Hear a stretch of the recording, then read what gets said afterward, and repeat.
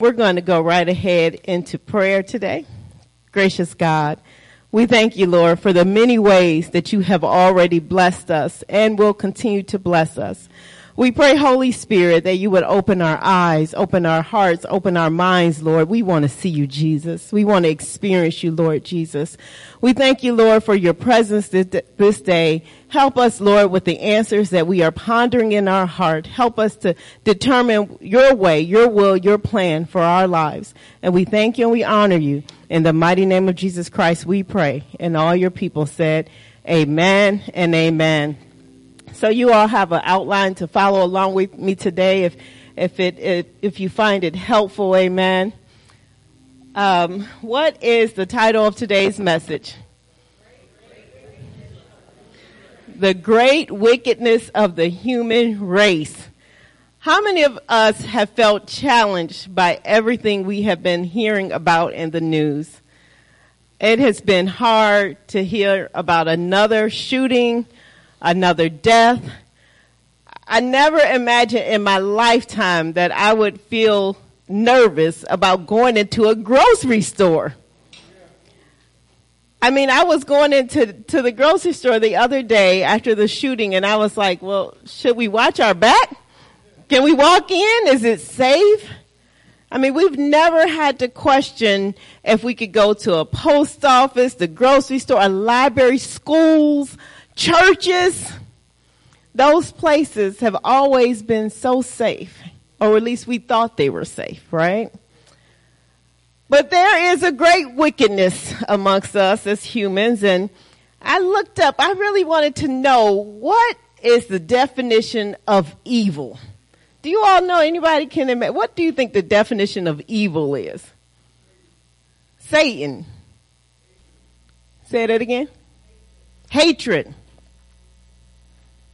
Anybody else? Any thoughts? A sinfulness. Abuse. Steal, kill, and destroy. Some harmfulness, right? Sickness, illness. You know, when I looked up, and I mean, I really looked in several different places to figure out what the definition of evil is. And you know, there are some words, when you define it, we all agree it's the same definition. It might be a little off a little bit, but basically most words have the same definition wherever you look at.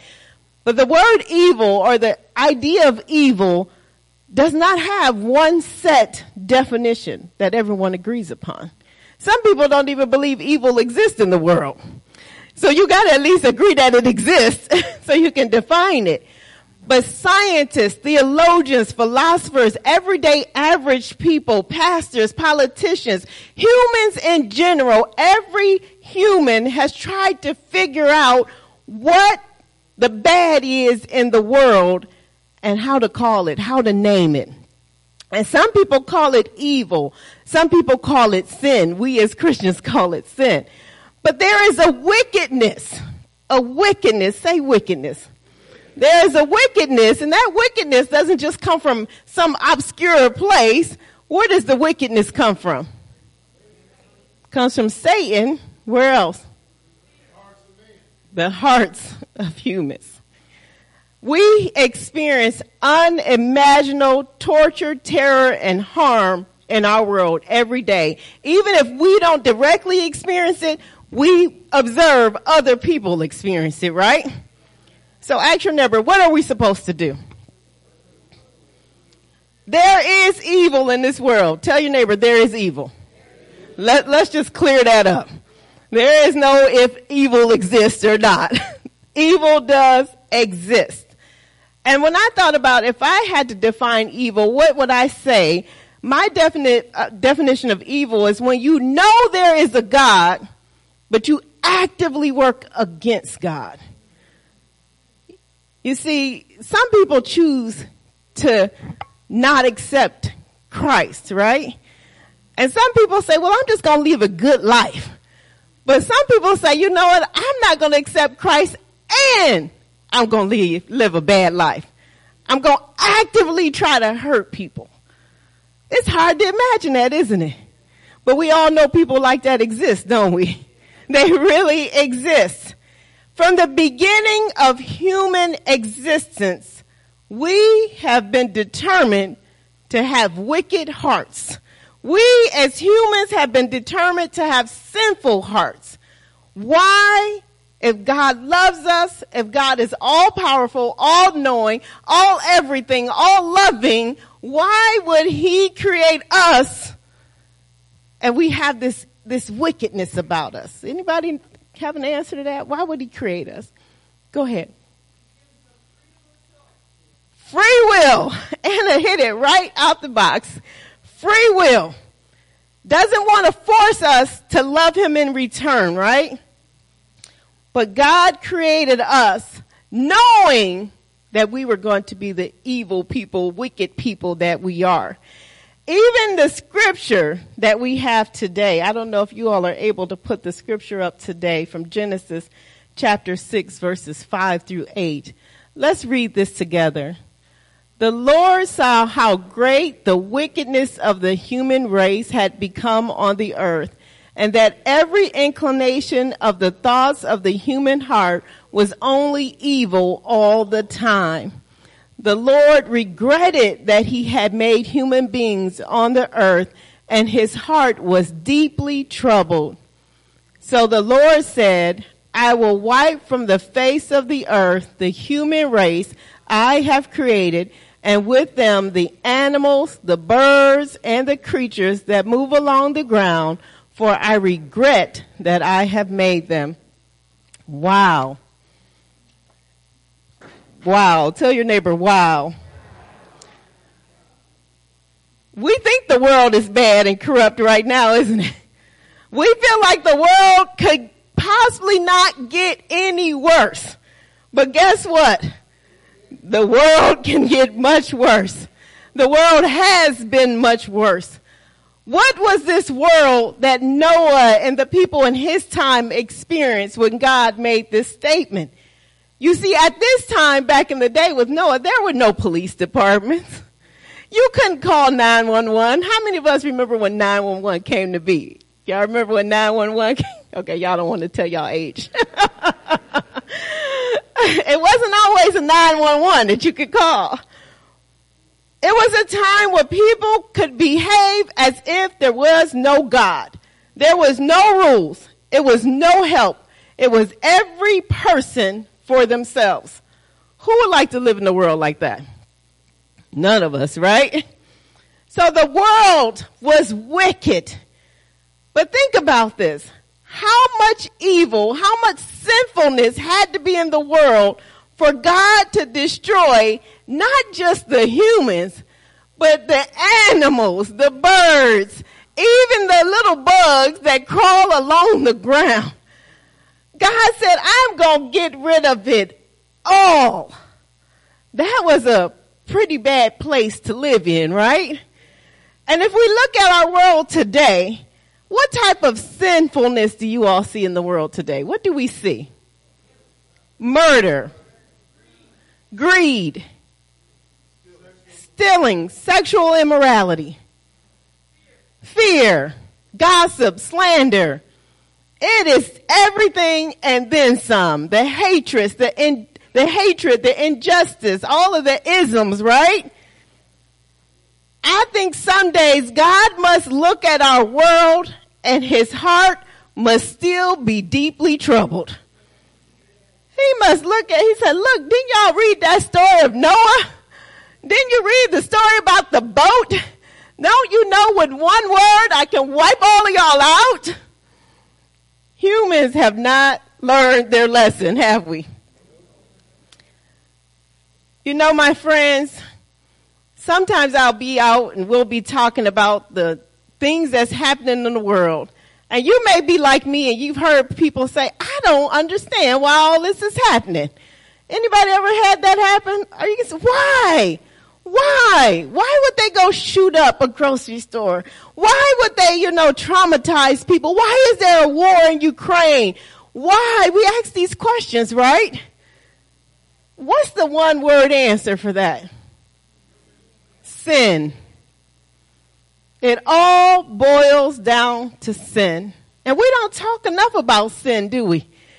People don't even understand that they are sinners. Do you understand you are a sinner today? Every one of us should have woke up. I know we say, good morning, God. What is your plan for us today? And we say that because why? We know we're sinners. If left up to our own devices, guess what? We're going to get in a whole lot of trouble. We need to understand sin because we are sinners. And we don't talk about sin enough.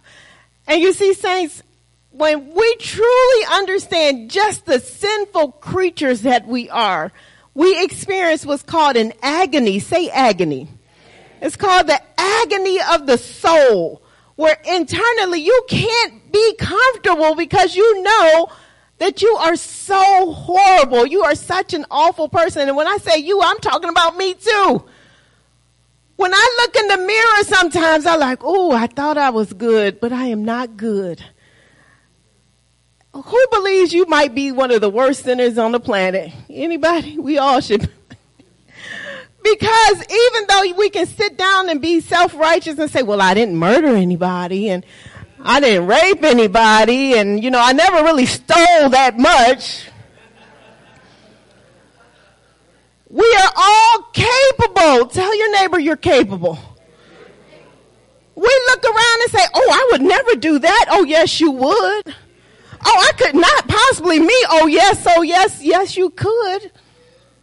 All of us are capable of the worst atrocities. Every single one of us. And that's why talking about sin is important.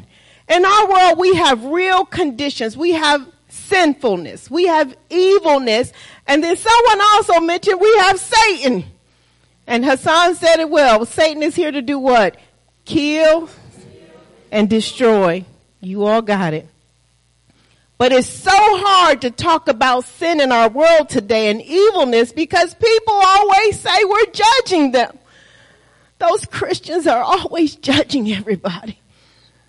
Those Christians are always judging everybody. We cannot talk about sin because people have kind of turned it around and says, you're judging me if you say that. How are we supposed to talk about sin, suffering, and evil if every time we mention something, somebody's feelings get hurt? Anybody ever had a situation like that? Trying to tell someone about their feelings, their sinfulness, and they're like, you're hurting my feelings. We're supposed to feel bad. Tell your neighbor you're supposed to feel bad. When we learn about our sin, we're not supposed to say, woohoo! When we learn about our sin, we're supposed to agonize. We're supposed to say, who, me? We're supposed to say, what can I do to figure this out so that I can be better? We're supposed to feel sorrow and agony. But we're not supposed to stay in a dark place because there's always the hope of Jesus Christ. You see, Jesus was completely aware of human sin. Jesus, in fact, surrounded himself with sinners. The moment he entered the planet, he was surrounded by sinners. He could have stayed in heaven, not having to be down here with us. He surrounded himself. He enmeshed himself in evil. Check this out. Jesus knew the hatred that people had for him in their hearts. How many of y'all realize somebody probably hates you today? Somebody probably doesn't like you very much today. I know most days I think, people probably like me. Nope. Sometimes I feel them darts hitting my back. Like, stop talking about me. Jesus knew from day one how many people would hate him. He also knew how many would betray him. Our New Testament scripture, and if we can look at Luke chapter 22, verse 22, Jasmine, if you're able to put that on the screen. This is the Last Supper, right? And Jesus is with his disciples. And you would think if you're with your disciples, your homeboys, right? Your people that's supposed to love you, we would think that they would at least protect you, right? Let's read this together. In the same way, after the supper, he took the cup, saying, "This cup is the new covenant in my blood, which is poured out for you. But the hand of him who is going to betray me is the Son of Man will go as it has been decreed, but woe to that man who betrays him." Jesus knew well before he sat down with Judas that Judas would betray him. They had walked together. They had worked together. They had prayed together. I mean, Judas was that ideal. He was smart. He was handsome. He was talented. He was everything we would expect a good person to be. But the entire time, say entire time, he was plotting some evil in his heart. He had some sinfulness in his heart. And yet, say and yet, Jesus, who knows all of us, he knows the times when we will be in line with him and the times when we will be out of line with him. And yet, say and yet, he loves us. Jesus knows all human sins. Every single one he already knows and understands, and yet, say and yet, he loves us. Understanding our sinfulness helps us to appreciate and understand the sacrifice and the love that Jesus has for all of us. I love counselors. Anyone ever had a good counselor? I know it seems like I'm going off track.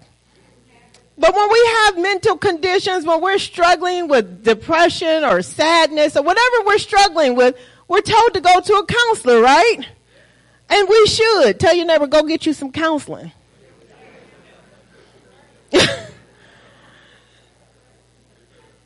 Because here is the reality.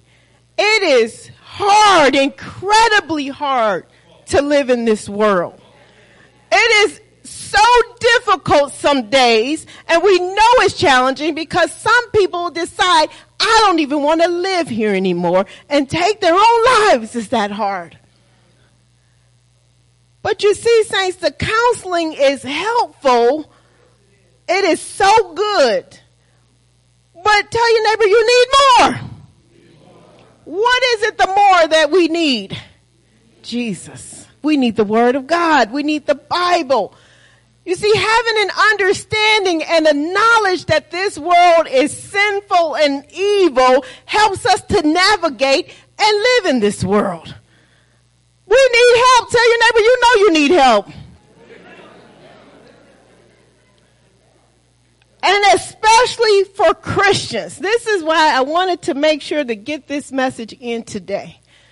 You see, the most difficult part of sin, evil, and wickedness and suffering is that we as Christians, say we as Christians, we are called to love anyway. We are called to forgive anyway. And we're like, what? I mean, how many of you all watched those interviews of the families that have been victims? And you can tell they're Christians, right? Some of them have even talked about their faith. And you're like, what? This man out of nowhere can come in the room and kill everybody, and yet I'm still supposed to love him. I'm supposed to forgive. I told you all about 5 years ago when our son D'Angelo was killed in a alcoholic drunken driving accident. And how are we supposed to love somebody who could care less about my life, my husband's life, and our son's life? What? You know, we can sit in counseling all day, every day. And I encourage you to do so because we did. But the reality of getting to that place of being a Christian and loving and forgiving and being in this evil and forsaken world, that takes Jesus. That takes going on your knees every day and praying. That takes getting your Bible and knowing that there is a bigger picture and a bigger plan that none of us can understand. It does not make sense that there are so many killings. It does not make sense that there is a war, and not just one war, but many wars happening in our world. It does not make sense that kids are being kidnapped and raped and abused. It does not make sense that people are stealing and killing all day long. Even while we're sitting here right now, someone is being hurt. You see, the church is being challenged in new yet old. Say yet old. We are being challenged in new yet old ways. This isn't new. Since the beginning with Cain and Abel, the selfishness, the jealousy, the hatred, the killing. Since the original sin, all of this. Nothing is new under the sun. Amen. That's what scripture says. And some people would think, still, how can we have an all-knowing, all-powerful, all-loving God and all of this be happening? Our Old Testament scripture, Ezekiel, says, yet you say the way of the Lord is not just. Hear you Israelites, is my way unjust? God is asking the Israelites, are you blaming me for what you all do? He loved us enough to give us choice. He loved us enough to give us free will. He loved us enough to set us free. And then we turn around and blame God. Well, God, it was because of you. Like Adam said, you gave me the woman, Lord. It's because of you. But we all have choice. Tell your neighbor, we all have choice. We all have decision power in this world, and a big reason why we come to church, why we read the word, why we go to Bible study, why we do all the things that we're doing is preparation. Say preparation. What are you being prepared to do? Live in this world. Tell your neighbor, I'm being prepared to live. Every single day. Every day we come to church, we have Bible study, we pray so we can be prepared for the enemy, prepared for the darkness, prepared even for our own evil hearts. Because sometimes it's not somebody else that's causing the problem, it's us that's causing the problem. We have all made a very difficult choice, a very difficult decision. You may not even acknowledge it every day, but every single day, you have made a difficult choice. Tell your neighbor you made a difficult choice. What is that choice? You chose to live as a Christian in this world. You chose to understand prophecy and that God has a plan that we don't even understand and cannot see.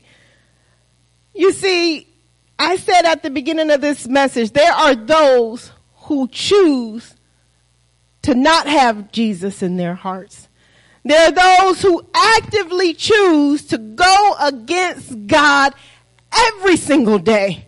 There are those who plot and plan, and they want Christians to fail. Tell your neighbor, they want us to fail. So what do we have to do?